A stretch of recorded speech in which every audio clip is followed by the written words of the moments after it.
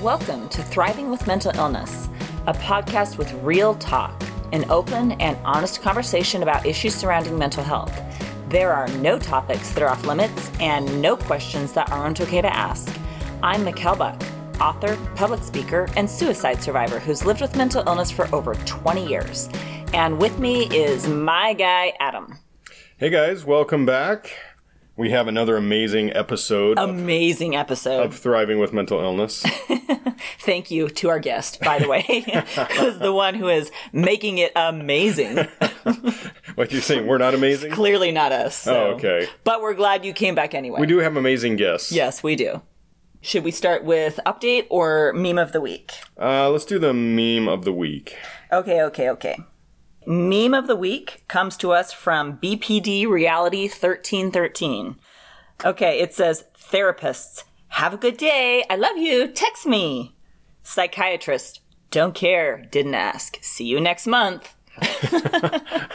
So true. I think people expect psychiatrists to be really warm and fuzzy, and they are not. No. They're not there to talk about your feelings. No. Bing they're bong. Not your friends. Here's your medication. Bing bong. That is our awesome meme of the week. Thank you, BPD Reality 1313. So true. So true. So, what's been going on? Well, we did have the really fun weekend with Savannah and Max coming down for the baby shower and for his birthday. And we had a really good time. My good friend Becky came over and helped us make the most beautiful balloon wall I've ever seen in my life. It took us 2 days to make it. Also, we definitely need to post that. And Savannah was so cute. She's like, Mom, this is the most beautiful shower I've ever seen in my life. And we had cute cookies, and she was so excited. It was so fun.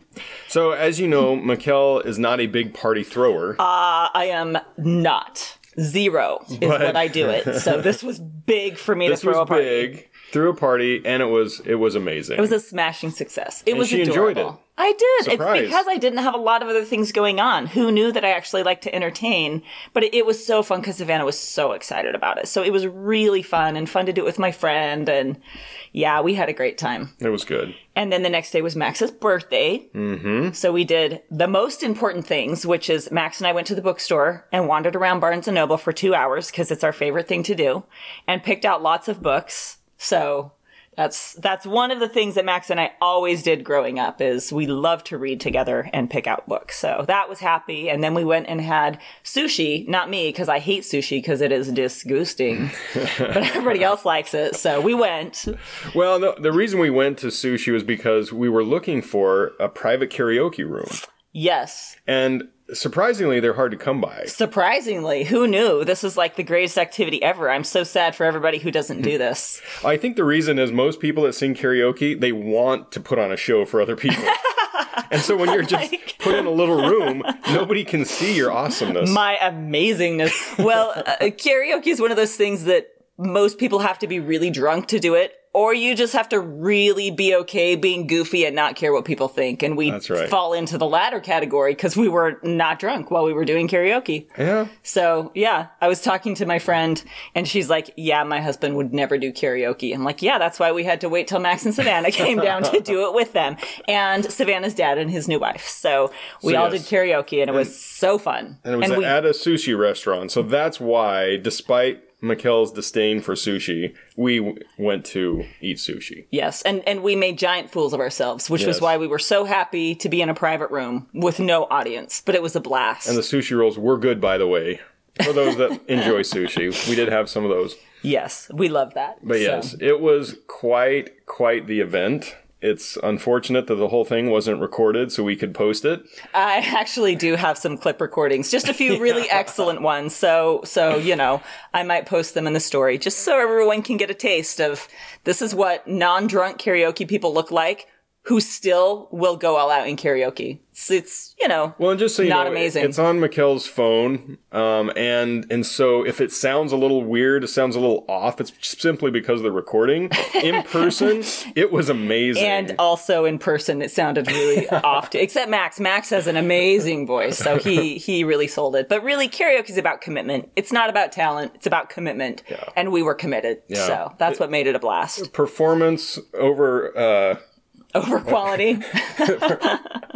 So happy birthday to Max and happy baby shower to Savannah. Yes. Yes. And now we will introduce our exciting guest today. Hey guys, welcome back. We are so excited today because we have a guest. Last time you just listened to Mikkel and I talk back and forth, and today we actually have a guest that will chime in and enlighten us all on she's a cool guest too. Well, first of all, welcome, Katie, to the podcast. Thank you. Thank you for letting me come crash the party. So, Mikkel, why don't you introduce her? Yes, we're so happy to have Katie and super excited about it. Katie is actually the founder of Peak Behavioral Consulting. So she is a certified behavioral analyst, and she's been doing that for over 12 years in Utah and Texas. She's got a bachelor's degree in psychology and a master's in applied behavioral analysis. So hot stuff, Katie. How about you tell us what that is? Yeah, what the heck is behavioral analysis? So I was just telling my sister this. I actually describe this as the science that supports other sciences. Behavior really is in everything, honestly. So the field of behavior analysis, we are a science that studies behavior, obviously. And we work in a lot of different settings. So sometimes you'll use our science in like organizational behavior management in business, or sometimes you'll use it in education. But today, obviously, we're going to be talking about how we apply this science to mental health and kind of behaviors that will either improve our mental health or destroy our mental health. Typically, as behavior analysts, we look at the environment and kind of like our interaction between, like what we call antecedent events or what's happening, or like triggers, I guess would be another term that we would use. What's happening directly before we engage in a behavior, and then what is happening as a consequence after we engage in a behavior, and what is actually maintaining those behaviors. So we're really trying to pinpoint and identify behaviors that are impeding on an individual's ability to live and thrive and live a meaningful life, or are these behaviors that taking away from that? That's kind of the synopsis of behavior analysis. So in your consulting business, who do you typically work with? Sure. So we typically work with kind of all sorts of individuals. We work with parents that are trying to help their kids with behavioral or mental health challenges. We also consult with like teachers and administrators in schools. And then we also work directly with the individual that's suffering with mental health or behavioral challenges themselves. So yeah, I mean, I've worked with clients from the age of 2 up to 22 years old, but typically I'm working with like ages kindergarten through 12th grade. So you're in the school system right now, correct? So the school system, but then like also in the clients' homes and kind of consulting with families and parents and helping set up and create environments in their home that will like help the targeted child or the individual that we're working with. Do parents hire you, or schools, or both? Most of the clients have come through parents just seeking out help, identifying that, okay, my kid's going into middle school and they're kind of identifying some of these challenges specific, like, we just came through COVID shutdowns, right? And now this was the year that everything opened back up. We're seeing a lot of significant mental health challenges in the schools currently. So I'm getting a lot of behavioral referrals from teachers in schools, but then they're saying like, oh, hey, we know of this girl that works in the homes as well. Can you give us some examples of like behavioral issues? Is this the typical like problem kid in the class that everybody's like, he's not doing well in school, he's acting out, I don't know what to do with him? Okay, so yes, I get a lot of referrals like that, but I'll use myself as an example when I was in high school. So when I was in high school, this was the first time that I had experienced any sort of mental health challenge. I was a very great student up until 8th grade, like always had straight A's. I was on the soccer team, kicking butt, taking names. Like I was just doing all the things. Before I was diagnosed, I started engaging in behaviors that would indicate that someone's suffering from depression. So, for example, I was very social. I had a lot of friends, but I would start to socially withdraw or sleep all day, or I started skipping several classes and my parents were really concerned about it. Suddenly I went from having like a 3.8 GPA to a 2.8 GPA, and then it dropped to like a 1.8 GPA. And this all happened in a matter of like 3 months, right? So at the time, I didn't know what was happening. I just recognized, I don't know, I'm tired all the time. I'm sad. My motivation to do anything was no longer there. And so that was kind of a red flag to my parents, like, there's a sudden shift. What is happening? So they're starting to panic, like, oh my gosh, like our good, sweet little Katie is no longer like sweet little Katie. Like she's talking back all the time, like she's not doing her homework anymore. And so they're freaking out. So that would be an example of like maybe something today that parents would be like, uh-oh, sweet little Jimmy is not acting like the Jimmy we know. So they would reach out and be like, okay, we need some help. Like, how do we get Jimmy to start doing his homework again? How, he used to like want to play football all the time, or he used to, do all the things, but now he's no longer wanting to do anything. He just wants to stay up and watch TV and then sleep during the day. Mm-hmm. We had an experience kind of with Sam when he was in 1st or 2nd grade. School was really, really tough for Sam. And he and I actually had a really interesting conversation about this last night on the way home from the climbing gym.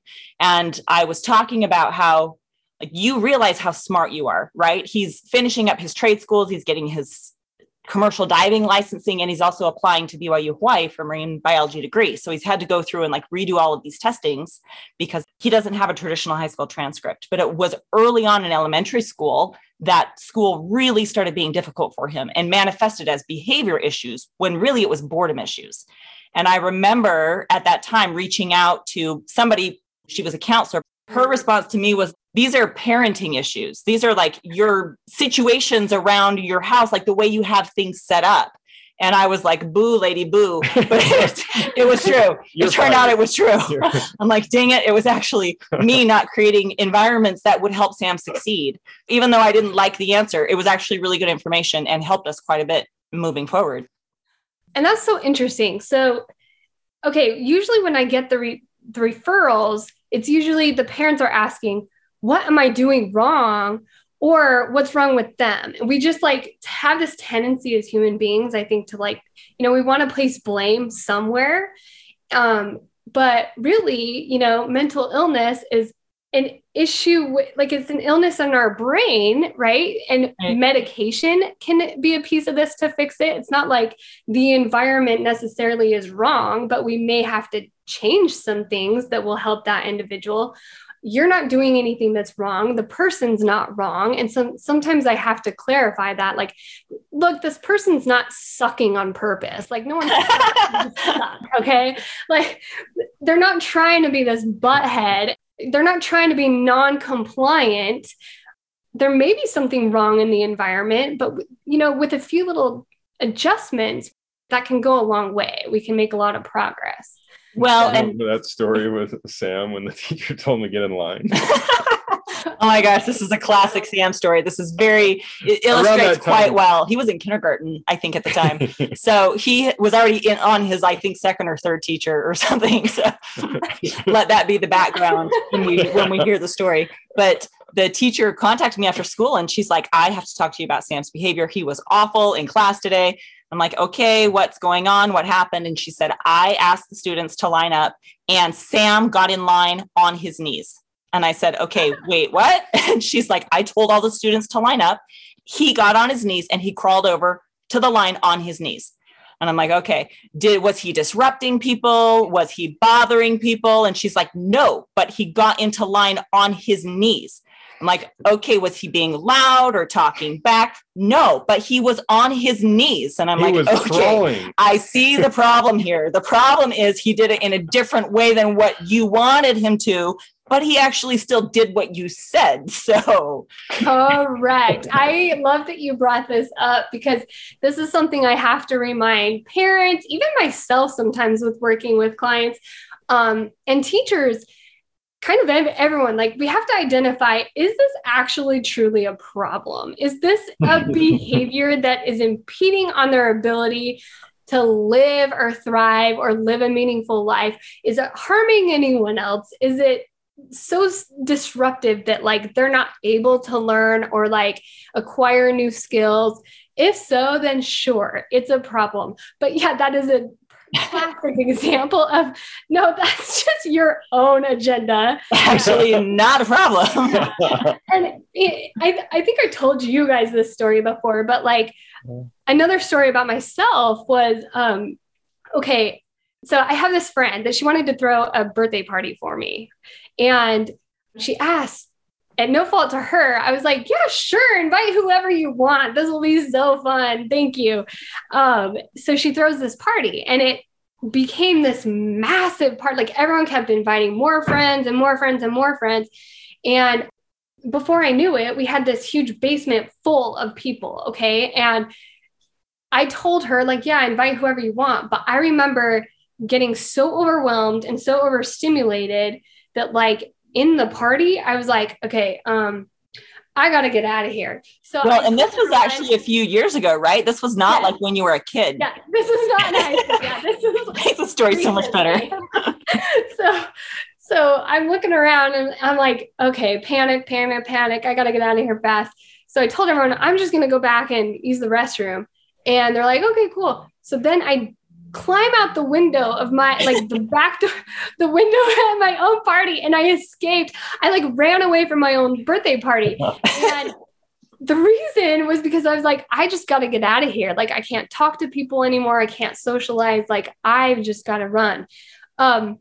My friends were pretty offended. I left my own birthday party that they threw for me, and they saw it as this huge problem. But like, to me, I was like, no, I feel great. I feel great. Thank you for throwing this party. So I guess that would be another example. Maybe I should have communicated to them before, like, something about me, I get overstimulated during certain things. I may have to like take a break or something, but like, that's one thing where some people may see a behavior as a specific problem, but to me, it was not a problem. It was not impeding on my life. It was not impeding on. I had a great time at my party. All 5 minutes I was there. Yeah, exactly. I think it's interesting that you bring this up, because I feel like something that I am hearing a lot from our conversation is that you can't just look at the behavior. You really have to understand the whys behind it. And I have found that so many times when we understand the whys behind things, it's so much easier to help in a meaningful way, or even just to give someone grace, that you can experience the situation, your birthday party, however it was, in whatever way you need to, right? Like, I understand that. It's okay. I get it. And I feel like Sam, when he moved to home 9 months ago or something like that, I had made a nice dinner and I invited him down, and he's like, no, I don't want to come. If you know me, I cook like once a week, right? I'm like, no, this was the night that I cooked. You will come down and have dinner on this night because I cooked it. So, and then later on, he came down, he was surly and grumpy and mad. And I talked to him later, and he's like, I just didn't feel good. And I said, Sam, literally all you have to do is tell me. If anyone understands that, it's me. Just be like, Mom, I am not up for it tonight. I don't feel great. Can we warm it up tomorrow? Thank you for trying to make a nice dinner. You don't have to say all that. Just be like, I don't feel that good today. And I understand. When I'm not understanding what's going on and I have to just look at the behavior, it's so easy to misinterpret what's happening. It's so easy to try to solve it in a way that doesn't solve it, in a way that causes more problems. Definitely. So that actually comes up quite a bit as well.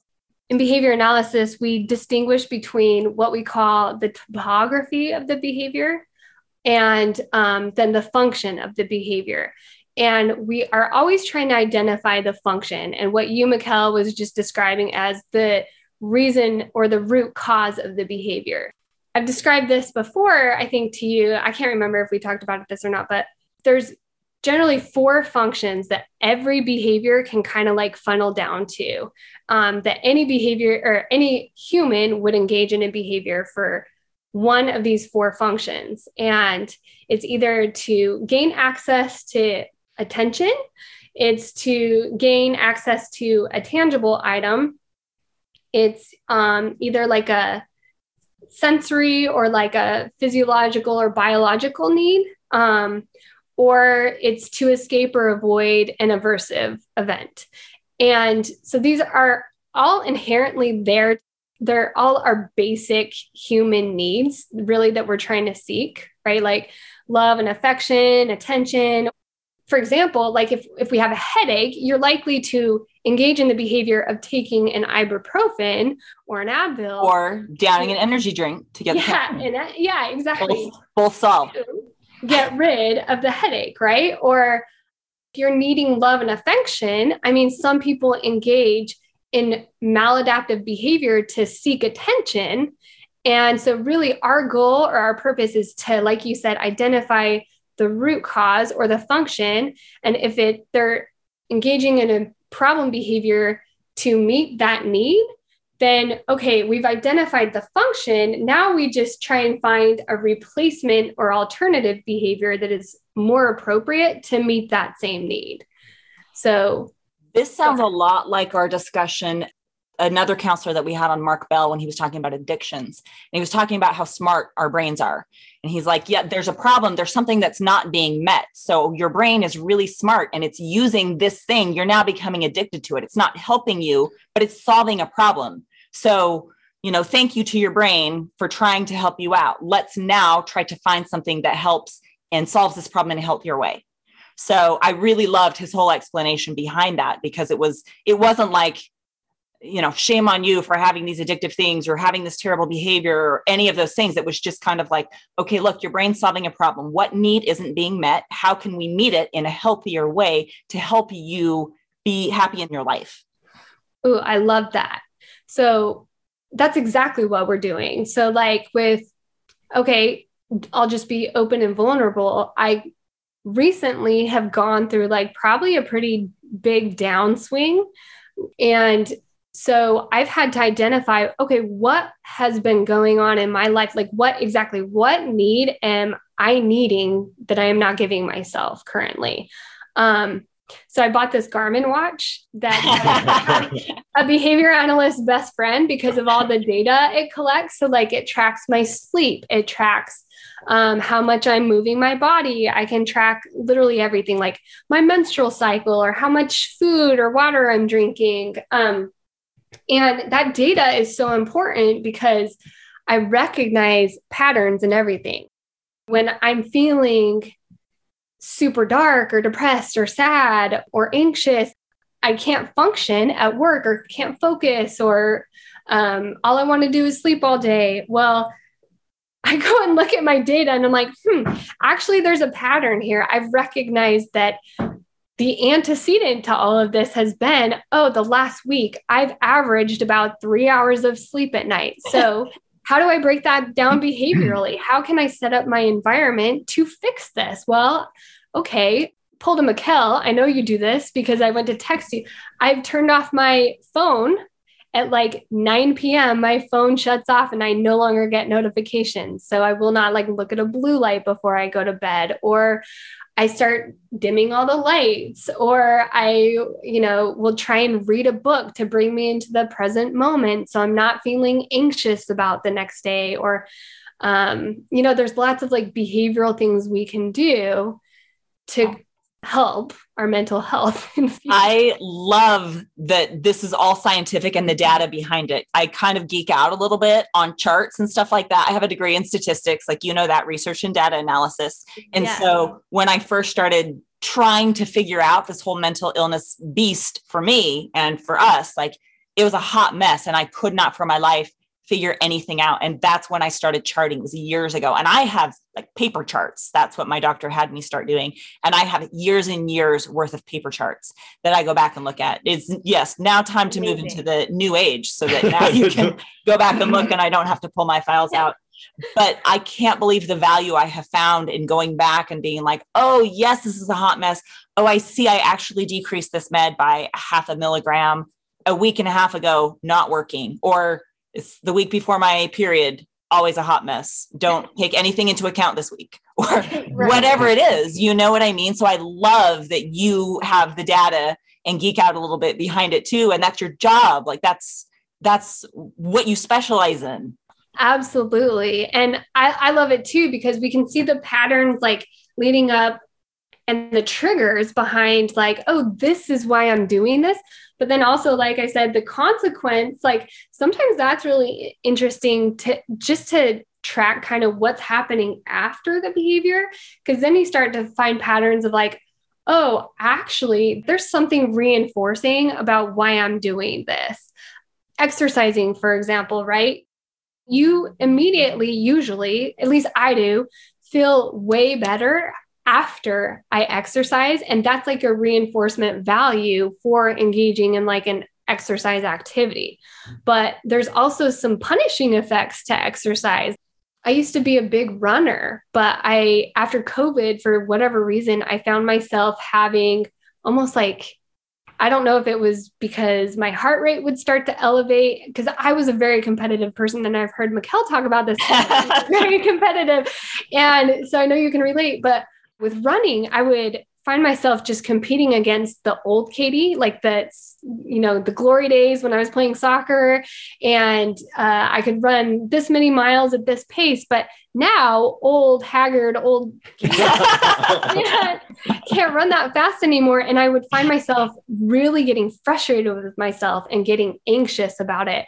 And so I recognize like I no longer like running the same way I used to. Like it was a very punishing consequence.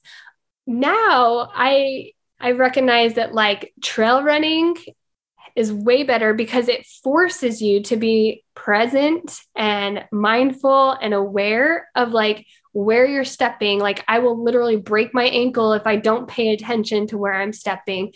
And that form of running is way better for me currently than just running down a bike path these days. You were talking about high school and all of a sudden you kind of had a cliff. It sounded like you were just cruising. Everything was going well. And then a crash and you didn't know what it was. I'm sure your parents didn't know what it was. All you knew is something drastically changed. So why don't you just talk a little bit about like, where did you go from there? I mean, that's a tough spot to be in. I'll talk about kind of where I'm at now. I think I actually got misdiagnosed younger. I'm currently working with a psychiatrist right now. We're looking into bipolar more than just depression and anxiety, which I've received those diagnosed. Like I've been diagnosed separate times, one with depression and once with anxiety. But medication never really helped that well with me. So I just went off medication for several years. The reason I bring that up, because you asked the question of when I was in high school. Here's what I have found. I found these patterns throughout my life and why I think it's more likely that I probably have bipolar than like depression or anxiety, because I found that like I have a tendency to feel like I can take on the world. And like you said, I was cruising, I was doing so well. And I just was on this like high. I felt like life is great. No one can stop me. I was on this roll for a long time. And then, like you said, I had this crash. And I think this is pretty typical with kind of what happened with my life recently. Feel like I can take on so many things. I'm like, the yes girl, like, yeah, I can do that. Yeah, I can do that. And for a long time I can, and I'm doing well and I'm succeeding and I feel great. And I may even be functioning off of 4 hours of sleep at night, but that's only sustainable for so long. And then I think you crash. So when I was looking back in my high school days, I think that's exactly what was going on. I was playing lacrosse, I was playing soccer, I was doing piano, I was doing like church stuff and social events. Like I just kind of was taking on all these things. I think there was just a lot going on in my life that over time wasn't sustainable. And so I had this crash and wasn't able to maintain it. Did you ever go see a doctor, like just a family doctor? Oh, did you go see anybody? Parents did take me to a counselor one time, and they handed the report card to them, and they were kind of like, fix her. Something's wrong. I have great parents, but I think they didn't know what to do. Right. Help. So I got to counseling, and I had never been in counseling. It was a scary thing. And at the time, there was very much a stigma in my mind about mental health. And so I was like, he asked me, like, why do you think you're here? And I was like, I don't know.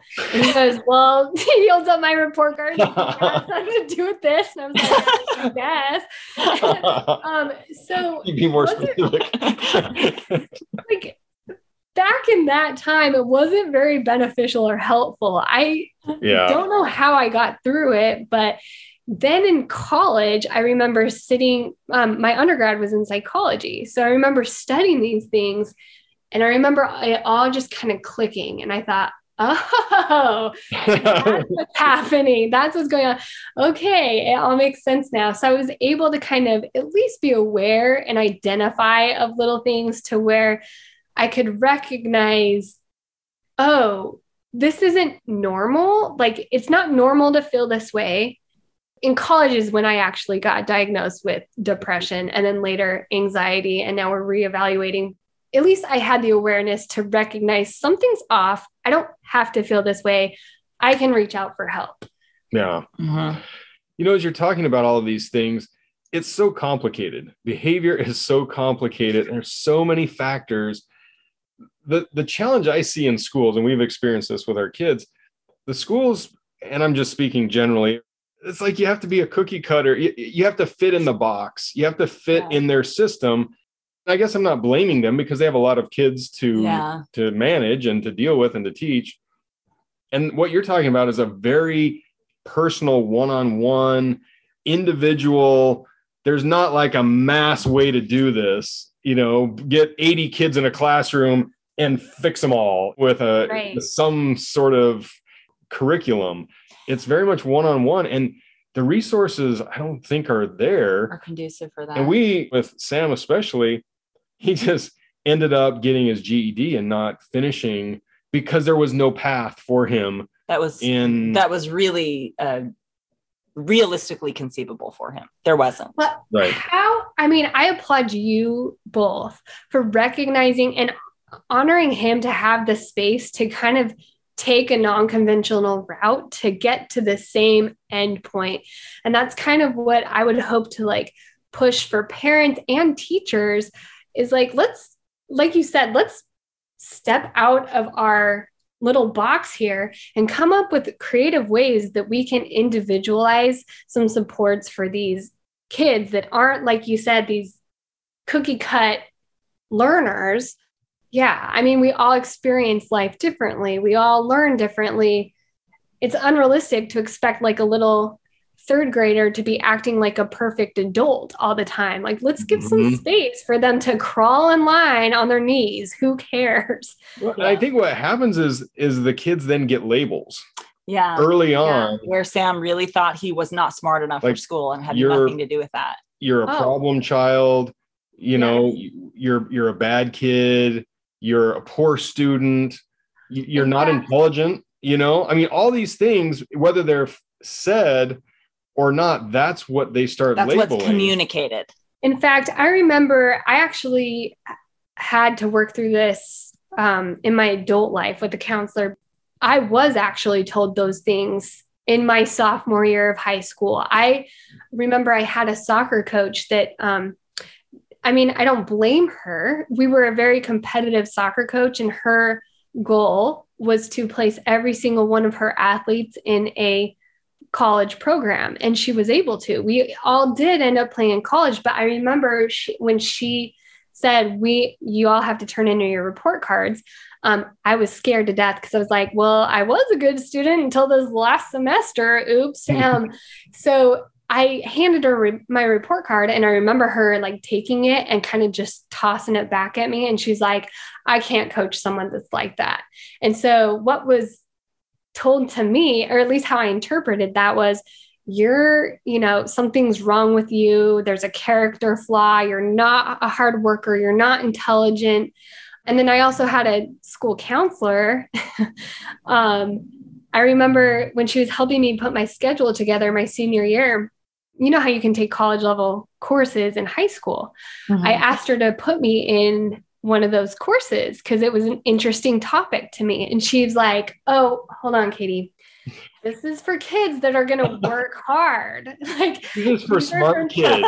Yeah. I'm cringing so badly right now, but go on. This is fascinating. I remember getting so defensive. I was like, put me in the class. And I don't know why I had the confidence to like kind of put her in her place at that point, but I got an A in the class. Like I did fine because clearly it was a class that was interesting to me. I was motivated to learn. Mm-hmm. So yeah, but like for a long time, I thought I was dumb. I thought I was lazy. I thought I was, just that kid that wasn't good enough. All these things. And so I can relate to how Sam must have been feeling. Well, and I want to circle back. I know earlier on the parenting coach told me that, it's because I wasn't being open-minded and thinking outside the box, but also he did need to start on meds. So that was a huge component of it. It wasn't just the structure and environment surrounding and like we weren't meeting his needs in these other ways. He needed medication also. So it wasn't that solved. It wasn't just like you suck as a parent. So it sounded like that at first, but it was not that. It was lots of things. Well, caveat, that's something I want to add to this is it's very important to kind of collaborate with all professionals because you're just one little sliver of the whole pie here. Yes, the behavioral part is a huge theme. It can affect everything, right? So the behavior part is a big piece. Meds are a huge, like your biological needs are a huge thing. It's great to have counselors, safe people to talk to. And, your parents, your support system, like it's all part of the process. You can't just do it with one little fix. Well, that reminds me, I was talking to a guy and he was, we were talking about behavioral issues. He does a lot of counseling for foster youth that are having behavioral issues. And he said that when he visits with each of these kids, he's like, they're doing the best they can under their present circumstances. And that's, if you genuinely believe that, I think when we go wrong is we think people aren't they're trying. Just being difficult. They're intentionally, like you're saying, they're not trying to suck. Just to suck. No, everybody is trying their best. They're trying. And if it's not looking like they're trying, it's because we're not understanding their present circumstances. I agree. And to us, we don't understand what they're experiencing. And so it doesn't make sense to us, but it does to them. Totally. I agree. And Michelle Obama said something similar to that, where she was like, they're not bad kids. They're just surviving bad circumstances. Yeah. And it's pretty much just what you were saying. Love that. That was a game changer for me, especially when Sam was in high school and we did have to look at alternate paths and try to help him, be well and be okay in his life. It was another thing another parent said to me, who also had a child in very difficult circumstances that like kind of very similar to Sam. And she said, I read something and it changed my life. And it was kids are doing the very best they can with what they have. It was exactly that under the circumstances they have. And it changed the way I viewed everything with Sam. This is kind of diverting topics. When you were talking about when you were in high school and all of these things you had on your plate and how like maybe built into possible mania, it sounds like you're talking about if you're thinking bipolar, but we get our kids so busy doing things and accomplishing things and I don't want to say checking off, because we're really wanting to help them develop in all of these areas and be the best version of themselves that they enjoy. And so maybe you liked piano and lacrosse and soccer and all of these things, but I think that there's such a danger in creating so much busyness that we instead push our kids over the limit and end up having crashes. I agree. I think, and maybe I see it more in my adult life, but like, it's like we have in America, we wear this badge of honor of like, oh, I'm so busy. And we work our life away. Oh, I never take a sick day. I never take days off. But how sad. Like I say, let's start celebrating those that are starting to respect boundaries. Let's celebrate those that are actually using their paid time off and take or their sick days to take a mental health day. Like let's I have to say though, when I brag about finishing a Netflix show and binging, it doesn't really come across as the flex as I'm intending. Like no one else is impressed by it. So I don't really know if I'm like presenting it in the wrong way or what, but maybe we can work on this after the fact. Is it the show you're watching? High quality, high class, whatever it is. But I think there is, well, especially as parents, and we even are more attuned to mental health issues, but you always want your kids to excel in something. And I don't know why that is as a parent. It's probably just, a problem with parents in general, that we feel like our kids need to excel for them to prove that they're valuable, so we can brag to other people about our kids, Okay. It's like, oh, my kid got a 4.0. Oh, my, he's doing this, and he's captain of this team, and he's got this, and he's got 3 sports. Okay, I have to share this. You literally just shared this for me on Instagram. It's an old colleague. We will not at anybody here because it's way too public and embarrassing. No.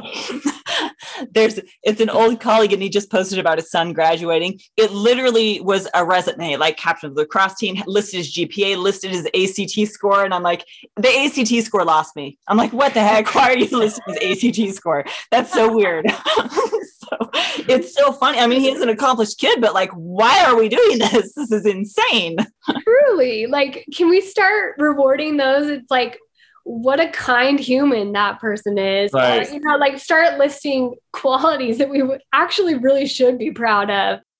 If you had a couple sound bites of advice to give to parents, especially through the school years and as kids are growing up, what would those sound bites look like?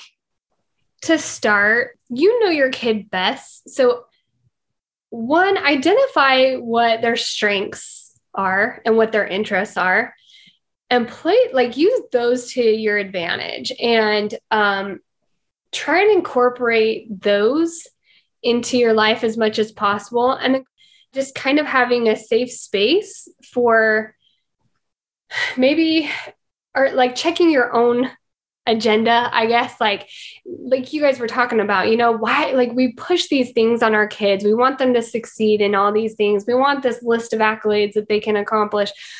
Just giving a safe space for failure and being real really depends on each kid. So like if your kid is someone that needs more quiet space or time away from like the busy life, allow for that. Create an environment to where they can, skip dinner even if it's the one night that you cook a week, or don't force the piano lessons on them. I mean, obviously, it's this fine line of like encouraging and trying to push them into their better selves, but then also like, are we pushing too much? I think something that was kind of an epiphany for me, especially as my kids were like middle schoolish and starting off high school, this is when issues started to come to the forefront, is realizing how much they actually knew about what they needed. I didn't really understand that before, but when I sat down and had a one-on-one conversation with Sam and I was asking him, he knew exactly what he needed. And at first I was so alarmed. I'm like, no, we can't do X, Y, Z. Like this doesn't work. But then when you sit back and realize like we actually can do X, Y, Z, and that's exactly what he needs. And then when we were able to do that for him, like he's doing so well. I'm so, so proud of him. He's a hard worker. He's a really good person. And he's just very wise. But understands what he needs. And I think sometimes we don't give our kids credit for that. We think they don't know because they're kids. Thank you for saying that, because truly, like, they do know what they need. Behavior is communication. And so even if it's not the most appropriate behavior, they're trying to communicate something. So if you're able to identify what is it that they're trying to communicate. So if, you have a little kid that's like, I hate life, I hate you, I hate everything. Okay, what is it that they're actually like? I don't really think that they hate you and that they hate life. What is it that they're probably trying to communicate? Maybe it's, I need a break, or maybe what they need is more one-on-one time with you, or maybe it's they're overwhelmed with a specific task at hand, like maybe their homework is harder at that time. So how can we help you with whatever it is that is causing you to feel overwhelmed?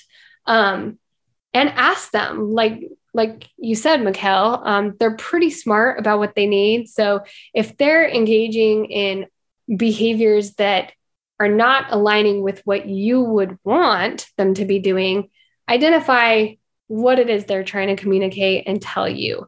And once you get that out, then you can give them their needs or find the resources at least to get them those needs.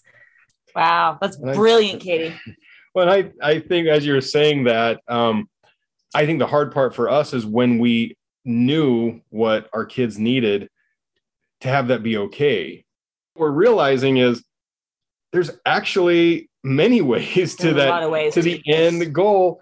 And if I just relax a little bit, because sometimes as parents, we think, well, I'm the parent, that's my job, is to direct them to success in life. Maybe our job is to help them flourish in whatever direction that they're inclined to go, So I think it's just, as a parent, realizing maybe it doesn't matter as much as we think. The check boxes and the milestones along the way, maybe everything's going to be okay if they go a different route, or it looks different for them than it did for me, growing up. I agree. And sometimes when you give them what they need, they'll surprise you. Like they might just actually accomplishing something way more than you ever imagined, because they have the tools and the resources that they needed to get there. Yeah. This has been such an amazing discussion, Katie. Thank you so much. You're just so brilliant with your analysis of the behavior. I just think it's so applicable, and I can't wait for all of the parents and listeners to hear all this information to try to help our kids and help ourselves too. Well, thanks for having me on, you guys. Thank you for joining us today. We're so glad that you were here. As always, if you have questions or topics that you'd like to see covered, you can submit them on Instagram at Thriving with Mental Illness. There are no topics that are off limits and no questions that aren't okay to ask. We will see you next time. See you next time.